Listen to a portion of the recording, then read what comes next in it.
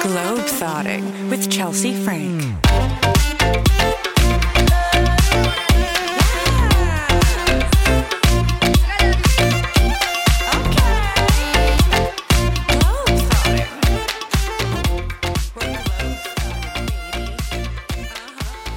Welcome back to Globetrotting, another amazing week. I am so excited to have my guest today, an icon, a Jewish princess, a wonderful little baby.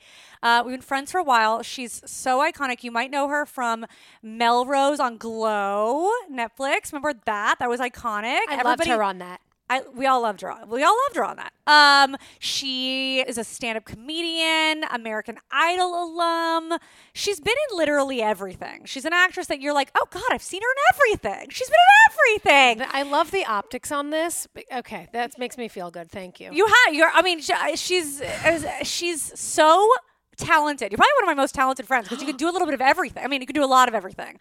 And she's a musical comedian. She can sing. Maybe she'll even sing for us on the pod. She's very talented, very funny, very beautiful. Jackie Tohn, welcome to the podcast. Hi, everybody. How are you? That intro was above and beyond. I mean it. And it was all true. Yeah, it was all very true. First and foremost, do you fancy yourself a global thought?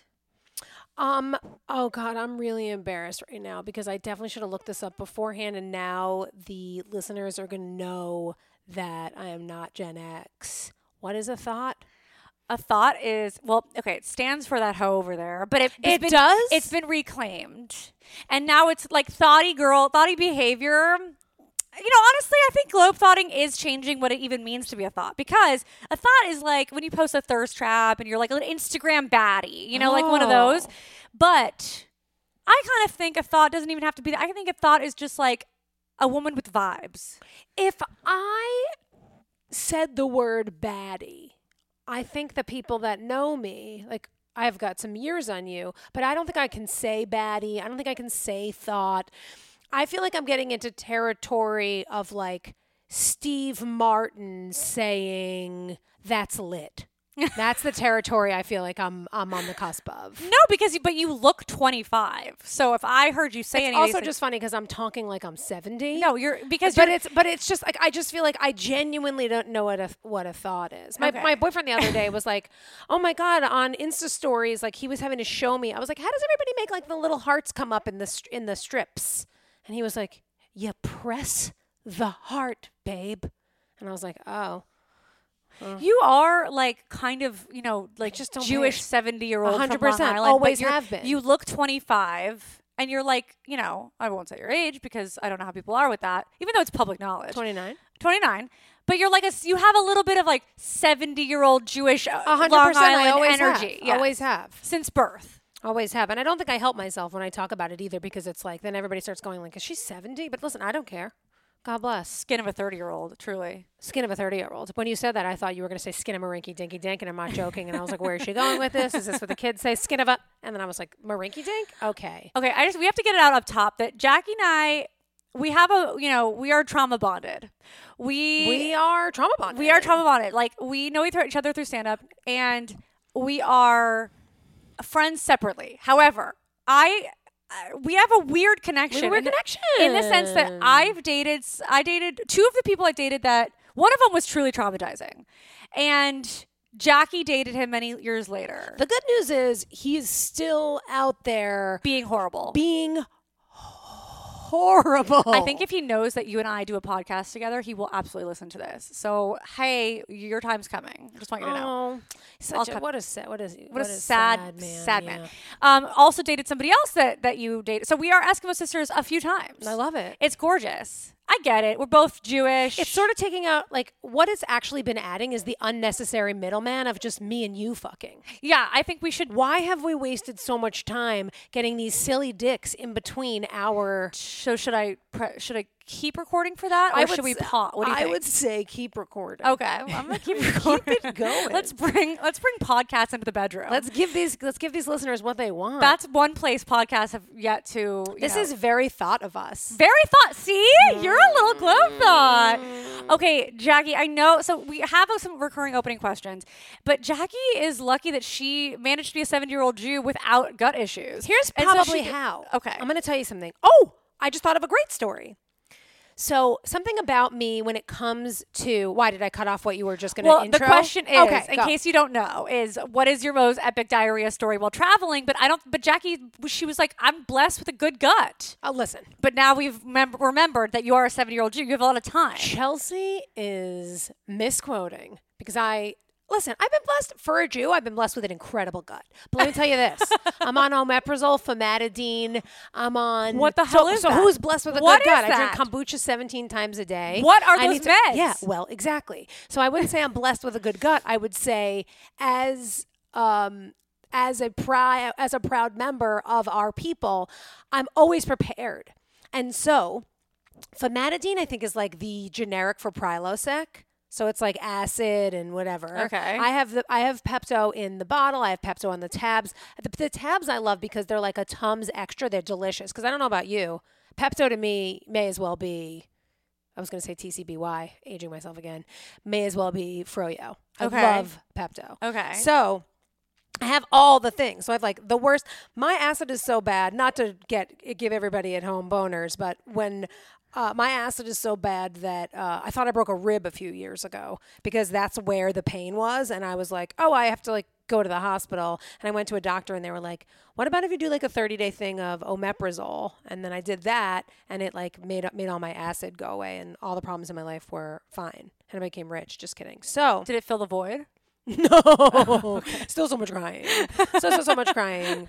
And by seasonal depression, you mean all the seasons? So all 4 seasons? Year round. Okay.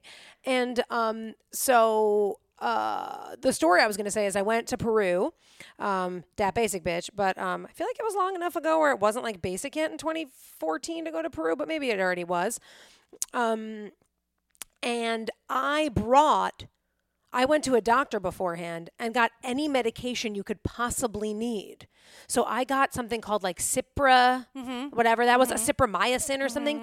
And it was for if you get that awful stomach or you get some crazy bug, you're literally in the mountains. You're not going to be able to get medication. Even if you were probably in Cusco or one of the major cities, it would be a little bit harder to just like get actual American medication that you would need. So I brought all these medications, and when we were hiking, other people got sick. So then I was the doctor Oh my God. of the trip, and So I had hot. this, thank you so much, someone needed my medication, and I had like a little crying moment in the tent with him where I was like, if I give them the medication, this was like on day 2, then I won't have it, and if I get sick, and we were hiking for 5 days, and I was like, if I get sick, then I'm fucked. And he was like, if you give another person the medication, you won't get sick. And it was like, I just got chills. But it's this weird, like, I don't know if I really believe that, but in the moment I was like, You really do have chills. okay. Like if I come through this hard for someone who is so sick and I have the ability not to fucking play God, but if I have the ability to like proper ass save someone in this moment, and I don't do that. First of all, that wasn't an option. It wasn't an option not to help the other person. The only crying came from like, oh fuck. I took care of myself. I went to the doctor before this. I got various medications I might need for this. By the way, I also bought a fucking oxygen tank. So people were like passing out. I had a fucking oxygen tank. We were like getting up there and I was like, and I was like there's pictures of me. There's pictures of me, like we'll have to put them on social media or whatever, of just like breathing in. It's insane.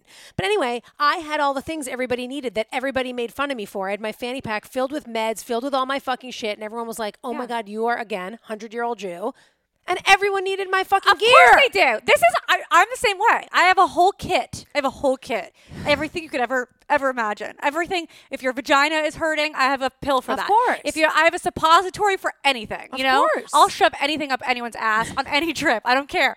But people make fun of me. They're like, "Oh my god!" And it's like, it'll ruin a vacation. And then people are like, is it even fun to like be that prepared and plan for everything? Yes. And I'm like, for me, there is no fun unless I know that if I'm, God forbid, on the underground in London and the fucking tube stops, I have a Xanax because now I'm having a panic attack on the tube. So it's called preparedness. No, preparedness is so key. I so feel that for you. I think it's genius and perfect because at the end of the day, then you get to just not worry. Like, then you get to just live in the moment and have fun. Because you're, whatever. If shit goes down, you know, you've got a plan. You don't have to 100%. worry. And, you know, it'll ruin a trip. You paid all that money, spent all that time, planned everything, schlepped all the way there. Why ruin it with like a fucked up, you know, course. belly? I love that for you. So did you not get sick? I did not get sick. Well, I did not get sick. I guess you're good. And what's really wild is they say that like a bunch of people, and I'm not by no means am I an athlete. I mean, I'm in pretty good shape, and I hike a lot and do Pilates a lot, but I'm not like a sports athlete. And what everybody says is like, you know, it's no joke. Like we all talk about, oh, you're fucking basic. You hiked Machu Picchu, but you're literally climbing a mountain for 5 days and 4 nights, and it's nuts. And so many people couldn't walk when it was done, like men and women alike. Like of from our like group, injuries or just like no, it's sore and tired. beyond. I mean, I wish I knew the mileage. I wish I had like more specifics of the trip. It was a long time ago at this point, but I mean, one of the girls that went with us, yeah, she couldn't walk. Like by the end, like 2 dudes were having to like carry her down, and I was like skipping around. Like, what am I? This is like Mulan. Jackie Joyner Kersey. I just like- was like, I got it. Boot camp of Milan. 100%. Milan. That sounds like an incredible. What made you want to do that? So really randomly, this is actually such a fun story. So I'm friendly with the beautiful and talented Sophia Bush. And it's funny because a bunch of these trips that we're going to talk about they weren't like the result of a breakup, but you know how it is. It's like bitches get bangs or a haircut and they're just like, I need to be a new life, new me. Yeah. But that was kind of like, I was like, I got to get out. I You have need to escape. wanderlust. I needed Yeah. to escape. So I had broken up with my dude, and I just was like sad. And although I'm not sure if the years of this are quite tracking, but I'm pretty sure this is what was happening. And I was like at a friend's house in Santa Monica, and I was crying, and Soph was there, and she was like, dude, a bunch of us are going to Machu Picchu in June of next year. She was like, or whatever, maybe it was that year, I don't remember. And she was like, you should come. And I was like, okay. And she was like, and I was like, I'm coming. And she was like, okay, great. And then I ended up planning it with this amazing writer personality. His name's Jedediah Jenkins, and he's killing it and writing. He's a fucking incredible author, and follow him on Instagram. Damn, if you want a good time, if you have wanderlust, you can, what's the word I'm looking for? Oh God, it's like satisfying. I know. Yeah. I know. Quench. Yes. Yeah, quench. Thank you. You could quench your wanderlust by even just looking at his fucking Instagram. But anyway, he and I ended up planning the trip. But if I'm being honest, mostly I planned the trip. But because life is so funny, I was at a dinner a week prior, and I was like, a couple friends of mine mentioned going to Machu Picchu. And I think more than anything, I was trying to be, I didn't have anything going on in my life. And these people were like, industry, I don't know. I think I was like, just maybe I was just saying I was going to go, and I don't know if I was really going to go. I just was like, oh, I might be going to Machu Picchu in June, you know, as a world traveler. And these 2 women, one of whom is still one of my closest friends to this day. Her name is Barbara Fiorentino, and she was a casting director. Now she runs casting at Hulu, and she's a bad bitch.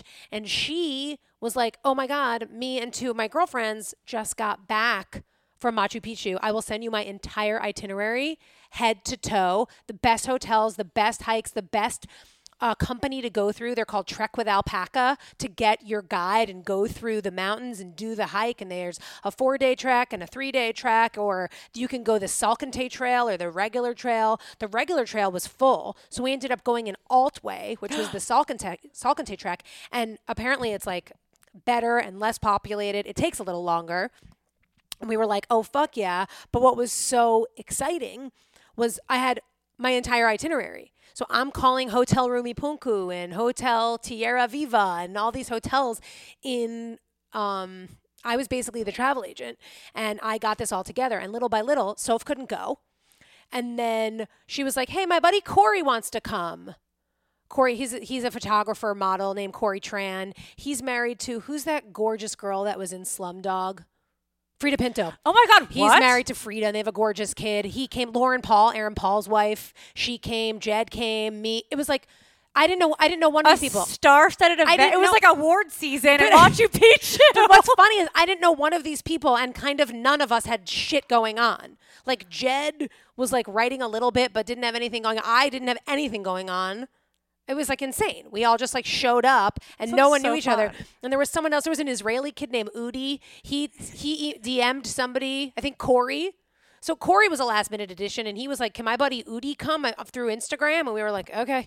So then this ragtag fucking group, and we kept calling the company like, "Can another person come?" And they were like, "Yeah, sure." This is such a fun trip. So how long were you there?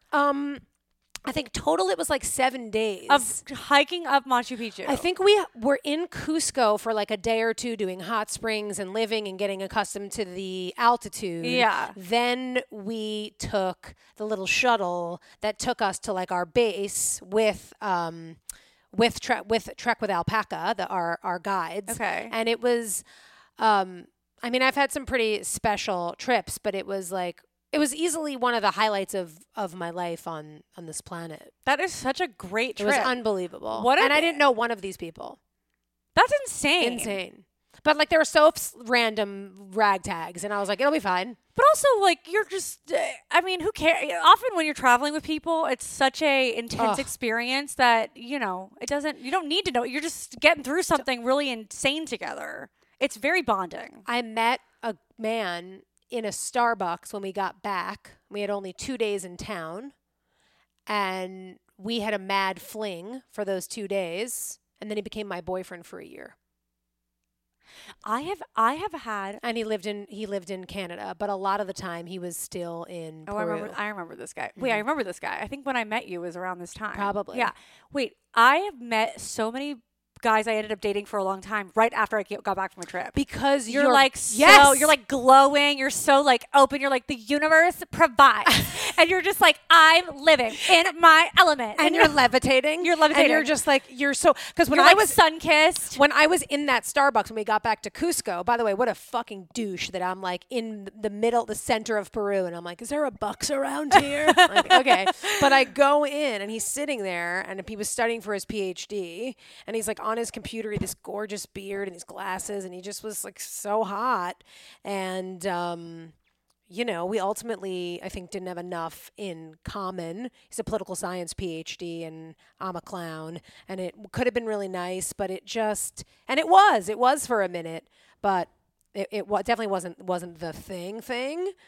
That's a fun story. It was a great story, yeah. But like I certainly, obviously not needless to say, wasn't doing, because, I think we both have stories in our lives where we're like, this will make a good story. It definitely wasn't that. And he came to LA a bunch, and then he was in Vancouver. I went up there. Yeah. Yeah, man. That sounds like a really cool trip. I mean, highly recommend. I just want to put it out there. If you're ever going to hike some crazy thing or doing something, whatever, and you need a lot of randos, please include me in this lineup of people, because that sounds like a really cool trip. It was so gorgeous. And you know what was really interesting? I spent a lot of time alone on that trip. A lot of time alone. And I loved the people I was hiking with.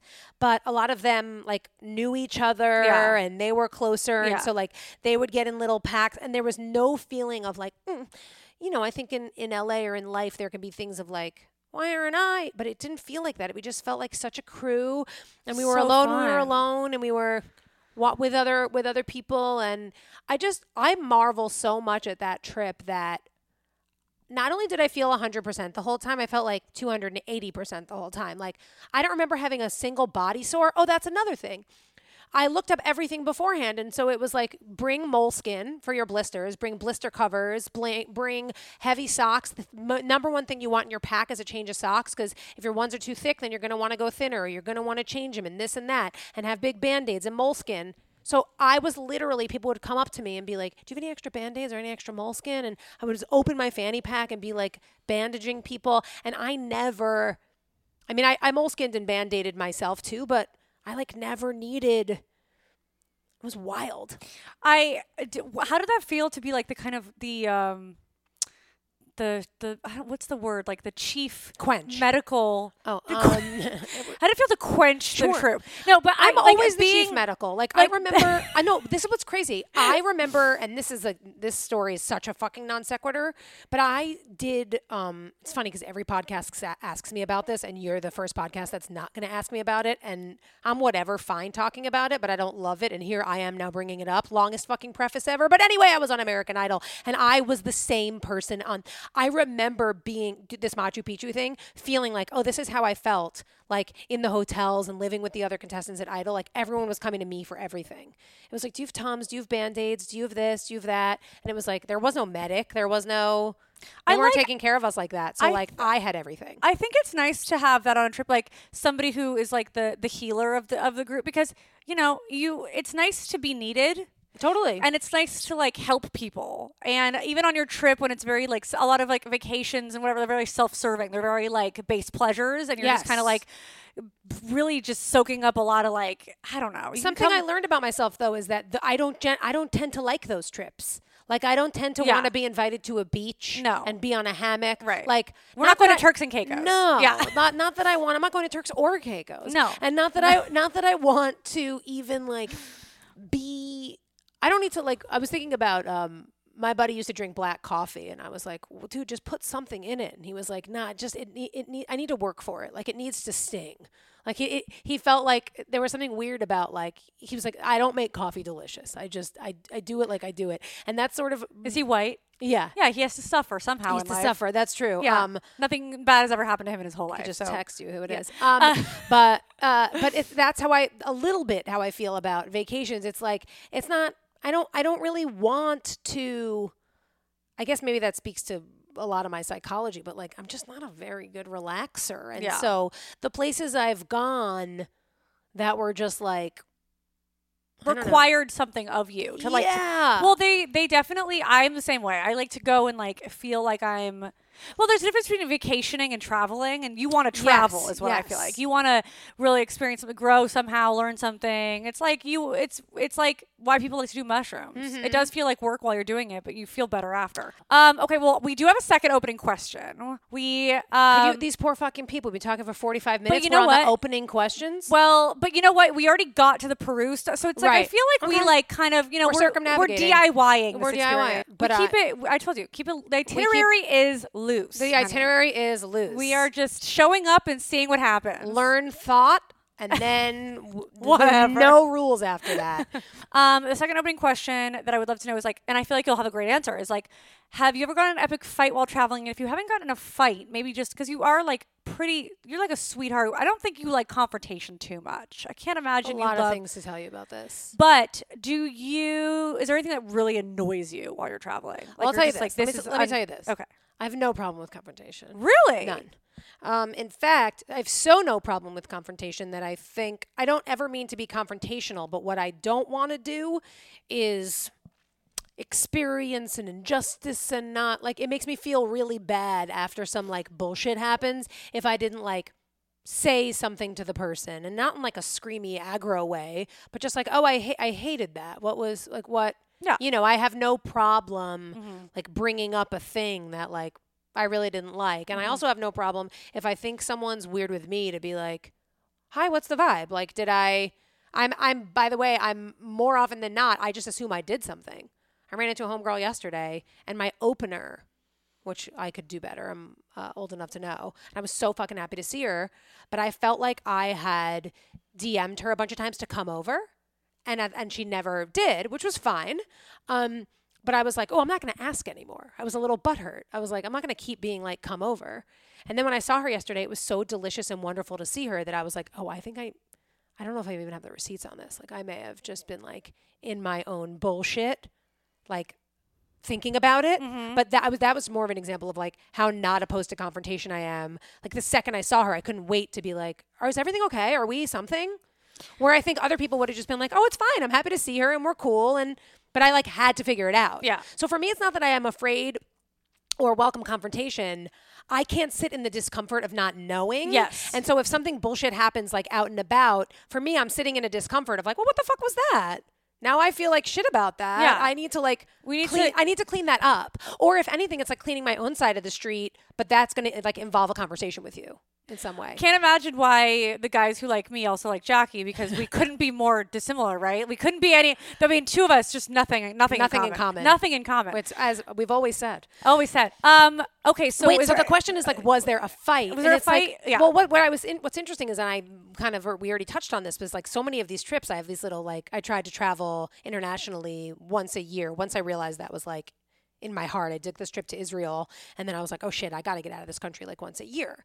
So I did that 2014 to 18, and I'm realizing like a bunch of these are the result of like breakups. Yeah. So, or like big changes in my life where Yeah. I was like, oh my God, I haven't had any time this year. I need to just like escape. So I feel like almost the worst fights were before the travel as opposed to on the travel. Okay. But things that bother me, one of the worst things that happened to me, and this was very much something I brought up, my homegirl and I went to Copenhagen and Stockholm in 2017, and that was when I learned I don't want to travel to other cities unless they don't have an H&M. Like I was in like the center of Stockholm and the center of Copenhagen, and I was like, oh, this is like tiny New York or tiny Toronto. Like then when you go outside of Copenhagen or outside of Stockholm, of course, there's gorgeous things to see, but I don't know that we really planned that trip as well as we should have. And it just felt like we flew really far to just be in some cities. To go to Zara. Correct. Yeah. To literally go to Zara and H&M. And we were like on these like cobblestone roads, which were tight, but I was like, oh, literally that's an urban, and it wasn't. But then thank God this gal Britta, who lives in Stockholm, rescued us, but I'll get there. So the major drama when we got to Stockholm, and of course this one was after a breakup, was that we booked this hotel in Stockholm, and it was a $375 for a night and only had one bed. And we were like, okay, it's not going to be terrible. That's kind of expensive, but so our other hotels were like $100 here and there, and it was like no big thing. But then everything became unavailable on the weekend. We were like, what the fuck? We get to Stockholm, and it turns out that the fucking Swedish design conference, all that Sweden cares about is design. Like, oh. Right? You like IKEA? That's Sweden. Correct. And all this gorgeous Swedish. So we were like, wait a minute. The Swedish Design Conference, the international Swedish Design Conference that everyone in the world who's into interior and exterior design and anything comes to Sweden that weekend. We happened to be there. So we got this tiny hotel room for $375, and we checked our bags. We moved out of our Airbnb because it became unavailable that weekend. We were obsessed with our Airbnb over this fucking body of water. It was just gorgeous. We check into the hotel. We go up to our room. The room is, I'm being real, maybe 9 feet by 9 feet, like 8 feet by 8 feet. Dorm room. I went to college, half the size of a dorm room. Oh my God. The bed touched 3 of the walls. Oh, wow. The fuller queen bed touched 3 of the walls. Oh, I know what you're talking about. And you couldn't open the bathroom door all the way because the bathroom door hit the bed. Yeah. And there were no windows. Yeah. You were in a prison cell. I was in a prison cell, and my friend who I was traveling with, funny because like I'm the anxious, neurotic one, which was making me laugh when you were saying I was the healer, because that's a nice thing to say. I mean, I think I'm more the neurotic helper than a healer, but maybe, I don't know, I like that. But anyway, so we're in It's all Stockholm. PR, honey. It's all PR. Take it. I'm a healer. She heals. You got a weak gut? Bring it to her. She's got Prilosec. She's got famotidine. She's got omeprazole. She's got Tums. She got Pepto. And I have all of the Whoever organic. this person that lives inside of you that was, please let them know. Big fan. Of course. Love whoever that was. I'll let her know. I'll let her know. She's me. So Incredible. my friend freaks out. She starts panicking. And we go down. And that's when we learn that it's So we're like, hey, can we get a different room? This costs like $400 and there's no window. And in fact, there was a picture of a window on the wall. Are you kidding me? No, I swear to God. There's a picture of a window on the wall. That's patronizing. Hilarious. That 100%. is truly patronizing. Okay, talk down to me more, Sweden. Truly. So we were like, this is absolutely unacceptable. Like, no. And we went down to the front. He was like, there's the design conference this weekend. If you cancel this room, You have nothing. truly, you will be sleeping on the street. And so we called this girl Britta, who I didn't even know, who a friend of mine who I just done a movie with was like, oh, if you're going to Sweden, hit my friend. And this is why I love traveling, similar to Peru. He was like, hit my friend Britta while you're in Peru. And I was like, fucking okay. So we got there and I was like, hey, I'm, do you know Barrick Hardley? Yes. I was like, I'm Barrick's friend. We just did a movie together. And she was like, oh my God, great. So I'd never met her in my life. Chelsea, I called her. I said, I'm crying. I go, hi, Britta. It's Jackie, Barrick's friend. I know we were going to like have plans at some day and go to a park, but do you have any recommendations? Jess and I have nowhere to sleep. And she was like, I'm coming to get you. You can stay at my house in the Swedish countryside. Oh my God, that's amazing. Excuse me. Picked us up in her Volvo. 2 crying bitch pussy Luna. I mean, bitch, not mean, like bitch ass girls from LA. But also like the girl that I was with is like a meditator and calm, and nothing really gets in her way. And I'm the neurotic one. And in that situation, this room was so small and so claustrophobic that she was like, I can't. I was like, dude, we're not gonna be able to close the door at night to sleep. We're gonna feel like we're in a no of us in there. It just was no windows. Yeah. And I was like, so let's just like leave. A patronizing photo of a 100%, not even blurry. Just screaming at you while you're sleeping. I was like, but at least get it in focus, gang. Yeah. So then it was so shitty. And then Britta picked us up and she drove us actually just to her house, like in the suburbs outside Stockholm. And then she was like, we need to go to our country house. And we were like, take us anywhere. And she changed our entire trip. That trip would have been a wash without her. And not only was it not a wash, it was like beautiful, glorious. Swedish countryside is so cool. And we were staying in like this barn with her in this gorgeous house. And she didn't have her son at the time, but she had her daughter. And we met her parents and her husband's son. And we like stayed on their bunk beds. And it just was like the most special. It was incredible. I always think it's so interesting that like when you're home in your hometown and you don't have the same like I'll just reach out to someone and like whatever. It's like you're like, oh, people do, and then you go like across the world and you're like sometimes I guess it makes you desperate enough that you're willing to just be like, I'm gonna reach out for 100%. Help. And people are always willing to help you. I've slept in the weirdest places around the world. But I was gonna say, and it feels sort of international because don't you kind of feel like in the States there's this sense of like, if you maybe not, but I'm like, if you went to Kentucky and your homie was like, my cousin's in Kentucky, hit her up, you'd be like, all good, Joe, I'll get an Airbnb, my guy. Yeah. But then you're in Stockholm and you're like, hello, Brita, can you come get me and my other friend who's a stranger to you also? Hi, is this Brita? And you're like just crying to a stranger in Sweden, and it's like, but if anyway, like they have nothing else to do. No, yeah, she's by the way, she's like an influencer, but like that, the word isn't so cheesy over there. She's sort of like a hot TV star. Oh my God, she's amazing. Good for you. She's the coolest, hottest, smartest person. And she makes me sick. And it's like, we're not worried about the I mean, I guess with a woman, there's not the inherent dangers. No, you that's wouldn't true. necessarily call a guy and be like, can I sleep at your house? Unless you were like homeless. Or with a girl. Well, you would if you told me. If you were like, oh, my buddy. Yeah, that's true. That's true. Rolf lives in Copenhagen. I'd be like, okay. Jensen would love to have you. That's right. My buddy Rolf Jensen Svenskovic lives in Stockholm. Smorgasbord would love to have you. Smorgasburg. Yeah, totally. Did I ever tell you that I was basically engaged to a Danish DJ?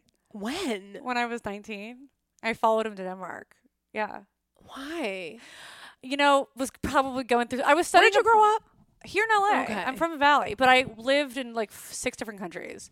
So I was studying abroad at the time, and when I went to boarding school, my roommate in high school was Did Danish. you go to boarding school because you were a dick? No, I went to an arts. I went to Idlewild. Okay. Of course. Yeah, I know Idlewild. So I went to an arts academy. So like everyone there was just gay artists. It was awesome. But one of my roommates there was from Denmark, and so a couple years later, when I was in college and studying abroad in Italy, I went to go visit her, and I met this DJ, and we ended up, having this whirlwind romance. Did he have an accent? Oh, yes. He had a very thick accent. Because Britta doesn't even have an accent when she speaks. Not that I almost married her, but I kind of want to. But she doesn't have an accent, and it's wild. She speaks English like we speak English, and it's like, how? They watch a lot of, I mean, also because the languages are very small, like 5 million people speak Swedish. You know what I know. mean? So it's like they have to learn English. Yeah. But yeah, it was quite, so I spent a lot of time in Denmark, and my car broke down in Sweden. A lot's gone down for me in Sweden. Wow. Yeah. I too spent time in the Swedish countryside, but just at the side of a highway instead of, Right, at right. Britta's house. It's almost But, as sad. but it's such a great, I mean, it's beautiful. Oh, and it's if you're like gorgeous. into design, they have just beautiful architecture, and the Everything. clothing is cool. Everyone looks hot and cool. Even you go into stores that aren't selling furniture, but the furniture that's just in the store, Yeah. you're like, why is this everything gorgeous? I feel like Sweden is to like design as like Italy is to food. Like it's 100%. offensive to have poor design. It would be like, we're not going to insult you by making you come into a store and looking at ugly shit. And you know. then being there during the International Swedish Design Conference. So did you go to a swanky soiree? Here's what actually sucks is like we didn't fucking go to it because it was sold out. But also, you were like in the countryside now. Right, but like if we were There, you were going to be able that to would have go. been amazing. No, we you tried. If 'cause you we had were like stayed there, you would have found someone. You would have schmoozed yeah, we your would have way schmoozed it in. But yeah. we were like so happy to be rescued at that point. Per night, I think it was like with taxes and surcharges and everything else. And we were there for 3 nights. It's a lot and of it was going to money. be $1,500. And we were like, to stay in a fucking Shoebox. sarcophagus? How about not? What are you, a mummy? What am I? I wish. No. All right. It got sad. No, we're good. It was a mommy joke, but now people when I said mommy, then maybe people thought I wished I was dead. Then it just got sad. I'm not sad. Great. Are you sad? No, I honestly, I've been feeling very good as of January 2023. I was like not feeling my hottest, bestest in the second half of 2022. Why? What's going on? I don't know. It was this really weird mental health. I don't know. Does something like trigger it, or is it just No. like generally you got a case of the sads? It was like the sads, but it wasn't even like I can't even remember being that sad. Like my dude is the best, and we were having an amazing time, and like hanging with our friends and doing fun, cool weekends and stuff. So it wasn't even like sad. It was more like I didn't feel super creative. I didn't feel super motivated. Every time I went to go start something creatively, I was like doing the thing that I hear from other people that a lot of people do, which is just like, oh, why would it? No one wants to hear this. This is like, no one's interested in this. And I always say to those people, like, what the fuck you doing? Just make the thing and we can figure out after if anybody wants to watch it. But don't self-defeat. And I started to get, I've never been that way. You know this. I've been just like such a monster mover, goer, doer.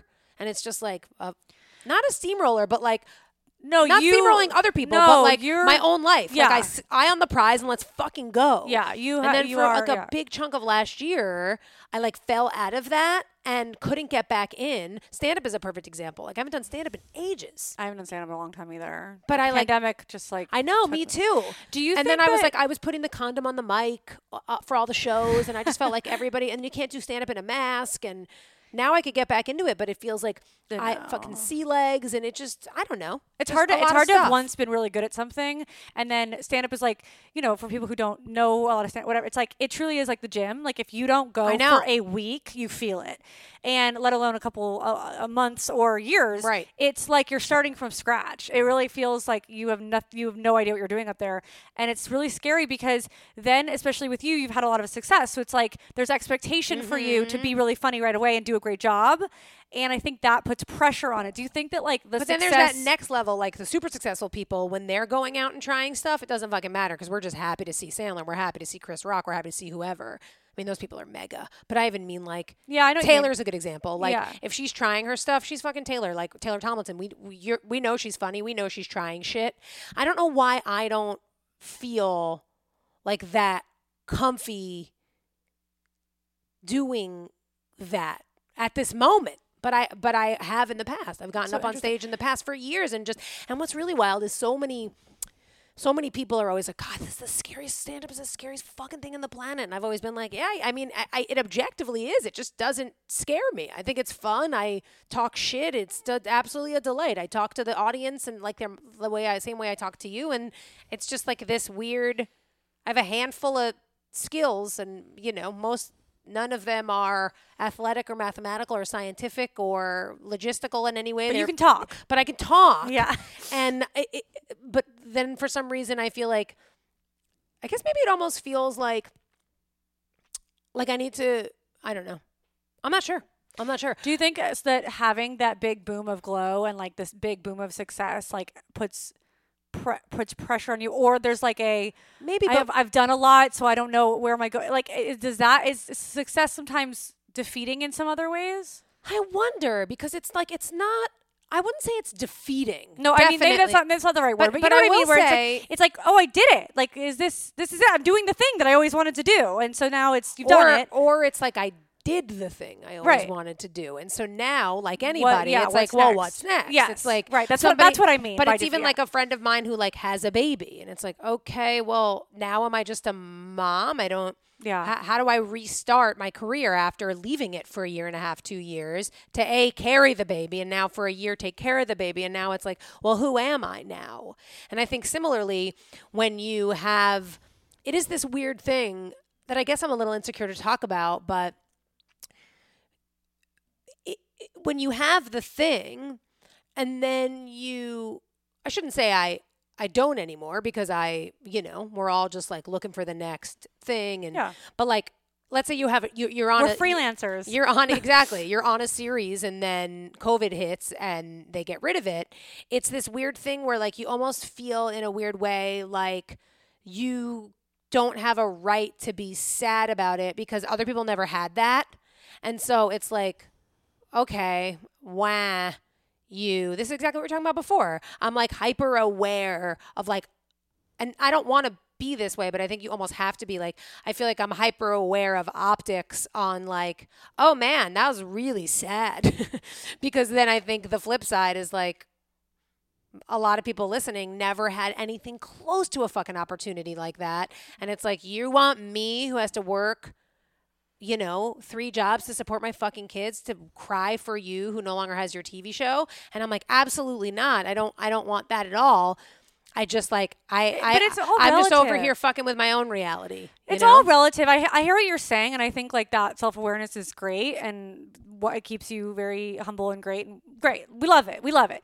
But I think it's totally fair, because that's your world. Yeah. Your world is, you're an actress and a comic, and like you've hit it big with a really successful big Netflix show, and like that's incredible. And you also have had a very long career. Like you started, weren't you like 9 or something? I think that's like you kind started of what, like very young. It's not like you came here when you were like 25 and you're like, I guess I'll give this a go. Like this has been your whole life. Even if I started at 25, this would be a long time. Yeah. Right, but a 6-month period of not feeling so creatively like, can't wait to kill everyone to get this out there, when you've been doing this since you were 9, I think is like totally healthy and normal and fair. I appreciate that. And it feels like shit, and I don't wish it on anyone, but I think that's like, I have a lot of friends who are like, do you think you were just like burnt out? And like, that's maybe what you're happened. burnt out. And I was like, maybe, because I've just been straight up, because before Glow, it's a 30-year long career. And so before Glow, I was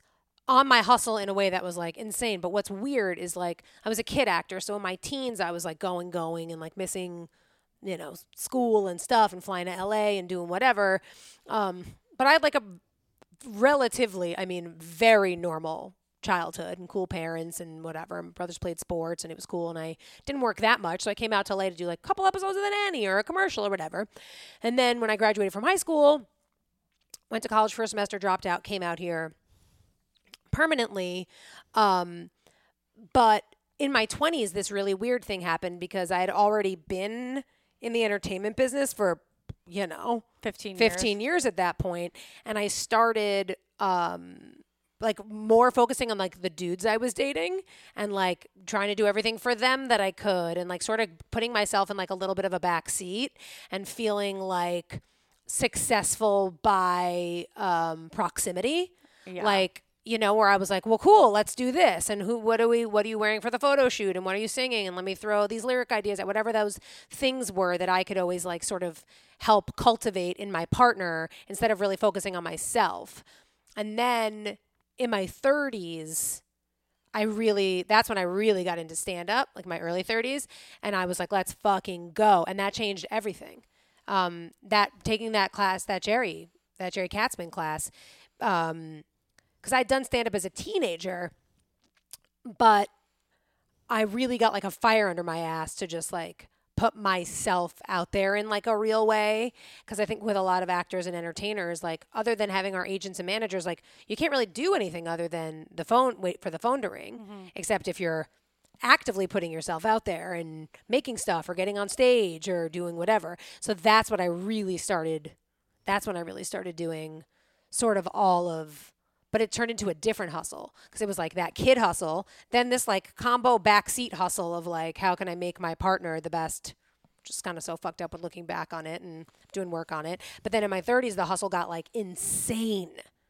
Well, so, okay, great segue. We love a segue. We love a segue. But I hope you're feeling better now. Oh, I'm feeling great. As at the beginning of this year, I'm feeling great. I still have like weird little hang-ups that I never had before that I don't know where they came from. But I'm back in therapy, thank God. Isn't life exhausting? It's unbelievably It's like every exhausting. time you think you're okay, then another thing comes up and you're like, what is that? What? It's like Groundhog's Day. It's like fucking playing whack-a-mole with all your fucking issues. 100%. And you're like, I thought we did. I either thought we did this and we're fine, or I'm in my 30s. Where did that come from? I've always been fine with that. Why am I now terrified to do this thing? That's actually a very astute observation because it isn't just like I'm famously very astute. Very, very astute. I really, what an astute thing to say that you're so astute. But I just feel like there are a lot of things like as I get older where like, well, we've talked about this where it's like certain things happen in your life and then they like change your psychology. They change how you feel about a thing. I mean, it's a similar, like if you've always been a super trusting person, but then you date someone as we both did 2 times with, not so nice boys. Right. Well, just that like, if someone's lying all the time and gaslighting all the time, it's like there's no way to go into your next thing and just be like, yeah, cool, I'm back to my normal trusting self because now your eyes have been opened. Here's a perfect example. I was never afraid of being stuck in an elevator till I got stuck in an elevator. And then every time I go in an elevator, I know what can happen now. Yeah. Otherwise, it's super easy just not to think about it. I don't give a fuck. I'm in an elevator. Right. It's 10 seconds. What's going to happen? But now I'm like, I know what it feels like. I know how I'm crying. I know that my cell phone doesn't work. I know that I can't get out of here. Now I know. You have too much information. Of course. I mean, same with like dating somebody who, I think the thing about dating somebody who is who gaslights you and who's a liar and pathological and all that is that like you then learn for so long, you go, my instincts are wrong. When I'm questioning my own gut instincts, my own 100%, and you're starting to be like, I don't even know what I've lived this long. Have I been doing everything wrong? Have I just been wrong about everything? If I'm totally wrong about what it's like, it makes you feel. So if you go through an experience, and maybe people listening who've gone through. I think everyone has gone through some. Of course. I rarely know someone who's gone through and unscathed. You know what's really weird is some people just truly. That was me until. You were that person who never had to go through, never date a bad boy? No, I didn't. I didn't until our first mutual. Because I really didn't. My boyfriends were amazing. Yeah. Like they weren't. Although my very first boyfriend was a musician and he just wasn't a great boyfriend, but he was a good person. Yeah. And he's not like a sociopath. He wasn't traumatizing you. He's like a rock star. And he very likely wanted to get his dick wet on the road. Yeah. And like it's funny because he was my boyfriend for 3 years, but like there were chunks where we weren't official and chunks where we were. And I think like I was 21 and that gray area was very convenient for him to go and do whatever. I'm not making excuses for him. It was painful for me at the time, but I don't think grand scale. This is not a bad person. No, I know. There's a difference. I mean, like our second mutual is a bad person. Yeah. It's so. I truly don't know any other woman who shares as many exes as we do. No, and I don't. I'm honestly honored to have this connection with you because I think you're so wonderful. Same. That I'm like cool. Of course. Like they're pieces of shit, but at least they have great taste. Like of course. We now know a community of women who've all been burned by this guy, and they've all come out. Yeah, and they all talk to each other. So hot, so God. funny, so cool, and I'm like, honestly, good for me. Like this lineup is good. Yeah, it's a fire lineup. It's a fire lineup. So it's like, and also it makes you feel less had. Because you're like, that hot, smart-ass bitch who could get anyone also got had? Yeah. Okay. Yeah, this guy sucks. Anyway, I want to ask you about... Wait, what was your second question? Oh, it was the fight. Got it. Okay. Because I hate when I'm listening to podcasts and then you're like, I wanted to answer. I love a tangent more than anything. But then you don't get the question. Like, but what's the answer? We have to quench. We have to quench. So we quenched. Or is there anything that annoys you a lot when you're traveling? Is there anything? Are you for me, it's like my most important thing when I'm traveling, even like for a weekend getaway to Big Bear, preparedness, we already talked about it. It's so important to me. Like I hate not having what I need. Yeah. And I think a lot of people, comically need, so much less than I need. And so for me, it's like, but I'm not getting anyone else involved. I'm not making it anyone else's problem. Do you have like 1,000,000 bags? No, I'm pretty good at it. Because I used to tour. And so I used to do these like college tours and NACA? Yeah. And I would do, I would fly like 100 days a year. Wild. And so wild. And so I was so good at it, and I had like everything was preset. Like if I was traveling, like the mini shampoo, conditioner, everything I needed was already ready to go. And so I knew I would go to Trader Joe's, and I knew what snacks I had to bring, because when you're in Kearney, Nebraska in 2012, you're not getting any vegetarian or vegan options. So, you are on your shit. Bitch, come on. So but now you can find a Sprouts anywhere. Are you just like, when you're trying to get prepared, are you looking at like Yelp? Are you looking at TripAdvisor? Are you just Googling this shit? Or are you like TikTok going through things? Like, what are you doing to get your information? This won't surprise you at all. I don't have TikTok. Good for you. I had to learn they're going to shut it down eventually anyway. I had to learn what thought was. So, I literally thought globetrotting was like a cute way to spell like, instead of trotting, obviously, but then like thoughts like we're thinking, but a cute way to spell it. And I was like, okay, let's go with that too. Don't fucking talk down to me, vague. please. Don't, no, I'm like bitch, that. Do not condescend. Okay, years on you. I could be your mother. No, not at all. If your mother had you when she was 8. Yeah, shut up. But what else bothers me? Oh yeah, I don't know. Well, because you've spent so much time touring. I mean, you toured. Did you ever do like big cross-country tours? No. So here's what's weird about NACA, and what we're saying is the National Association of Campus Activities, NACA. What the craziest thing about NACA is that it wasn't tours. It was like you would do a conference. So ideally, the schools, like if you did, let's say NACA West, the schools were like the California schools, Oregon schools, yeah. Washington schools, whatever. But so you would hope, but then that was for the entire school year. And if you're only doing NACA West region, but then like a week later you do NACA Northeast, well, now you've got a show in Maine on January 15th, and you've got a show at whatever college in Costa Mesa in California on January 17th. And now you're just flying from New York to California. Yeah. It costs so much money. It's super time consuming.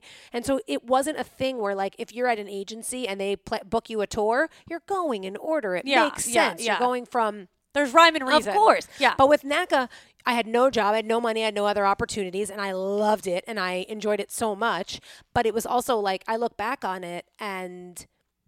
It's funny. I recently came across, cleaning out my office, I came across like folders and folders and folders of all the paperwork I would print, which was the contract from my agent, all my flight information, my rental car information, my hotel information, my driving information in case my phone didn't work. I had MapQuested from the, which by the way, Hell yeah, MapQuest! I only figured out to do that after I was in Upper Peninsula, Michigan in a snowstorm and had no phone service and couldn't figure out how to get fucking to anywhere. So then I was like, cool, I'll laugh at myself and be MapQuesting or whatever the fuck, maps.com. And then I had to figure all that out. But there was so much logistics and so much going on then. And I look back and like, I was making $1 and the amount I was working, I was making no money. And I was just... But you were having so much fun. And getting your chops. I got my chops as fuck, but... I had fun sometimes, but it was also like, I mean, we haven't gotten into like scariest travel stories, but I got about 300 of those. Okay, tell us. Okay, Let's pick a couple. Come on. Listen, I never got in a big fight or shit my pants. Sorry to sadden the viewers. No, but you got better. Come on. What was your when scariest? You're a woman traveling alone in the middle of the country and you're trying to save money and you don't really know where you're staying, and the motel, makes itself look okay with pictures online, and then you show up and you're in Alabama, and they're doing construction on the road. So you're driving like in the middle of the night or whatever, 11 o'clock at night. You land, and you have to pick up your rental car. You're driving in the dark. It's terrifying. This is probably, I don't even think there were maps on phones, actually. There weren't. This was 2010 or 2010 to 2014, and I would bring my Garmin or my TomTom. I'd bring remember those little maps? You had to, okay, Chelsea, youngin', before our cell phones, people actually had cameras. Now, cameras, that's the thing in the phone that takes the pictures, but that used to be its own thing. Okay, patronizing. Well, let me continue to condescend. Maps, same thing. So there was a device that you could put in your car. Okay. And you would literally put it on your dashboard, and it was like beaming to satellites. I know. Well, then why'd you look at me so blankly when I said Garmin and TomTom? Because I didn't know the legal term. Yes, I didn't know the legal but I know you're talking about the actual thing where it was like a nav. 100%. Yeah, like a nav. Yes, like car navigation system. A car navigation system. Okay, so I didn't know TomTom. I thought Tom was like those shoes, like the Toms, like those little The company didn't even exist when I was doing Okay, this. So, fine. So you had a car navigation system. Honestly, this wouldn't even be a successful pod if we didn't fight at least once. So I had a car navigation system because that's the fucking technical term. I apologize. I had an automobile vehicular. It was stick driving shift. navigation. She's 700 years old. Yeah, that's right. I haven't even seen a stick shift since I went to It was a Mack truck, and this was over the CB. So I'm in, and I have the little nav system, and it's all scary. And I get to the motel, and it's like indoor outdoor, where the rooms are. Like, there's no, you don't walk into the lobby and then the rooms are inside. No, it's like indoor where outdoor. Everyone gets murdered. It's a motel. Yeah, 100%. where you walk up those stairs. Anybody could walk right up to there. my door, yeah. and the door is like a literal key. Terrifying. And the door is thin. Yeah, made of compacted coffee filters, and you would punch your hand right through it. Yeah, it's like you're basically waiting to get raped. That's right. So I go to the front desk, and the lady is very lovely who's helping me. No teeth. And so dead serious. And so she is helping me, and she honestly couldn't have been sweeter. And there was a guy in if you'll excuse the expression, business center, which was like truly a Dell tower with a monitor the size of a fucking coaster. Incredible. And he was sitting there, and I had my guitar on my back because I was obviously on the road, and he looks over at me and he goes, is that a guitar? And I was like, oh boy. Yeah. It is. And he's like, why don't you play something for me? He's shit-faced. And I'm like, oh, no, I'm really tired. I've been traveling all day. And he's like, you won't even play me one thing? And I was like, oh, I really don't want to engage with this guy. And he was like a little bit angry, but I was like, oh, that was a little bit scary. But, no big deal. That was nothing. And the woman at the front desk doesn't say my room out loud. And she respectfully, because that was another thing. I would ask them to change my room if they said my room out loud. Because then there's all these random people. Totally. That's a good travel tip. Great travel tip. Yeah. They need to point, and most hotels, they'll look at it and they'll point to it and they'll go, you're on the 6th floor, and they'll point to your room because you don't want people knowing what your room is. Now, that might sound anal retentive. Listen to the rest of the story. So she gives me my key, and she sort of sees that, and she was like, gives me the hand, like he's okay, whatever. He's a little drunk. I go around the corner, and there is another. Oh, and this guy was in his a construction worker, like an orange vest. Then I go around the corner, and there's another guy in a construction worker orange vest, and he's sitting on a bench, and he has a flip phone, and he's like, you're the girl with the guitar. Something like, oh, my buddy said you were going to walk by. Like, what did the guy at the computers tell the other guy? What? I don't know. And I was like, oh, yeah. And I was ran up to my room, and when I was going to my room, the windows were open. So apparently they were doing work on the road outside, and 60 or 100, whatever the number was, 20, 30, who fucking knows.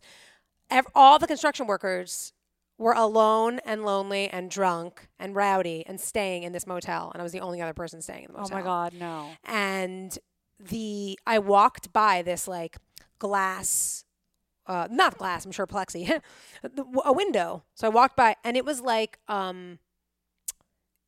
they were acting like animals. They were banging on the window when I walked by, and they were like, woo! And they were screaming and banging and pounding beers and throwing them. And I walked by them, and my room was on the other side of that room.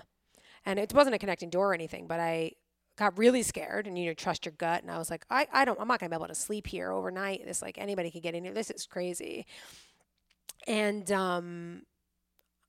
I don't know, maybe they were otherwise good people, but it was like, as a young woman alone, I was definitely scared. And they were all acting like rowdy and stupid and aggressive. Yeah, and kind of peacocking for each other. 100%. Yeah. And then I called the front desk, and I was like, hey, my boyfriend at the time, I called him, and he was in Cleveland with his dad, and they were like, you're not staying there. We're finding you another hotel. Okay, here's the address. Here's the directions. Here's where you're going. That's a good boyfriend. Have the lady at the front desk walk you to your car. And I called the front desk, and I was like, let's call her Amber.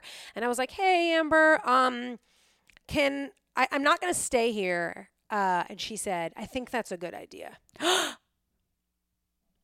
She said, I think that's a good idea. Okay. And I said chills, because she probably heard what those fucking guys were talking about after I went to my room or whatever, but who knows?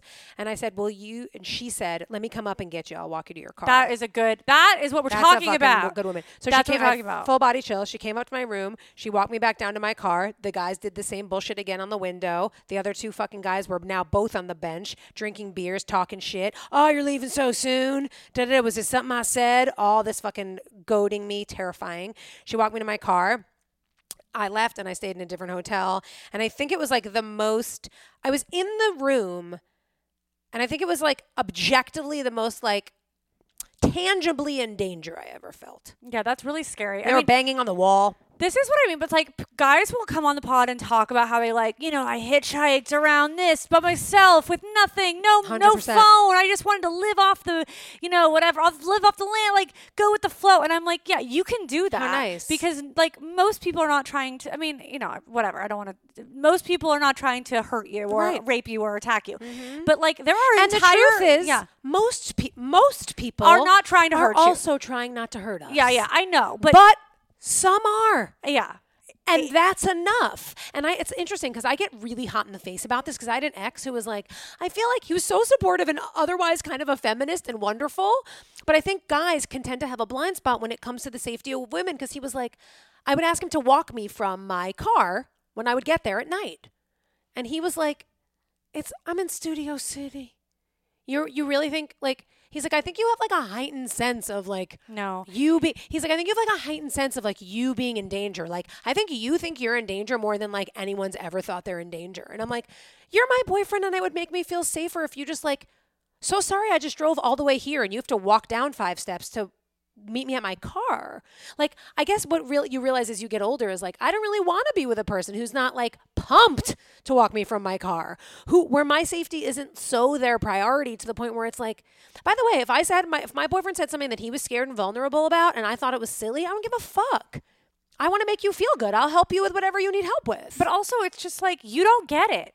You don't get it. You are not as vulnerable. Even if you're a strong person who works out, you're a strong, you kickbox every day, whatever. It's just like there is a certain amount of vulnerability that we have that most men don't have. Maybe smaller men or our LGBTQ friends. Of course. They go through this too. Like men, they go through, if they're in a small town where there's a lot of fucked up people, they feel that. So like there are people who feel it. Absolutely. But I'm speaking very generally. Women are more, look, there's like entire ring operations that are like, you know what? Honestly, those people could have been a part of a sex ring. Like I don't know that they had the whiz for it, but you know what I'm saying? It's like I see this shit terrifying. Constantly, and a lot of my female comic friends will say that because they've traveled, because they've toured, because they've been in these small shithole towns, and they've had to stay in these scary motels, they are way more aware of the dangers of traveling alone than most women I know. The flip side too is like, this is a time in our lives when we're not making any money, and so.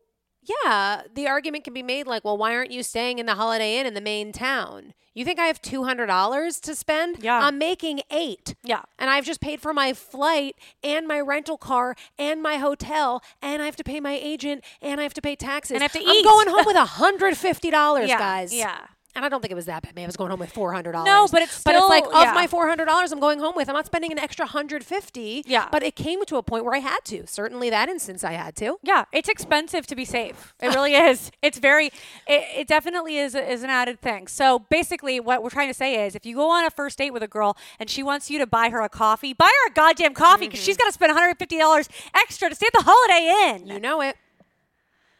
It's my I wanted to number ask you one. about Marrakesh. I know we have I know whatever. I really wanted to ask you about Marrakesh. You have 5 more minutes to talk about Marrakesh? Yeah, but it's like Marrakesh isn't a 5 minute, but yes, Marrakesh is so unbelievable. Unfortunately about Marrakesh, the best news is I went with one of my best friends, Evan, and he planned the entire thing, and that was incredible. Because with Peru, I planned the whole thing. With Israel, I went with like a group, so I didn't have to do anything. With Costa Rica, I went with Much number one. He planned it, and he killed it. He did an amazing job. And So sorry you had to go with him though. honestly, we had a great time. Great, I didn't right. find out that he was really up to no good until after. Yeah. Marrakesh was the souks in Marrakesh. The colors, like It's honestly, hard to not get quiet when you think about Marrakesh because it's like it's just it's life changing. You're going to like a proper. It's interesting. Obviously, there's technology and there's this and there's that, but you're going to this ancient place that feels ancient. Mm-hmm. Like the walls of the center of town are the same walls that have been I'm sure they've been either reconstructed or fixed, but it's like you feel like parts of it feels like you're almost timeless. Similar to Machu Picchu. Like when you're up there, you don't have the pleasantries or the luxuries of 2020s. 2010s.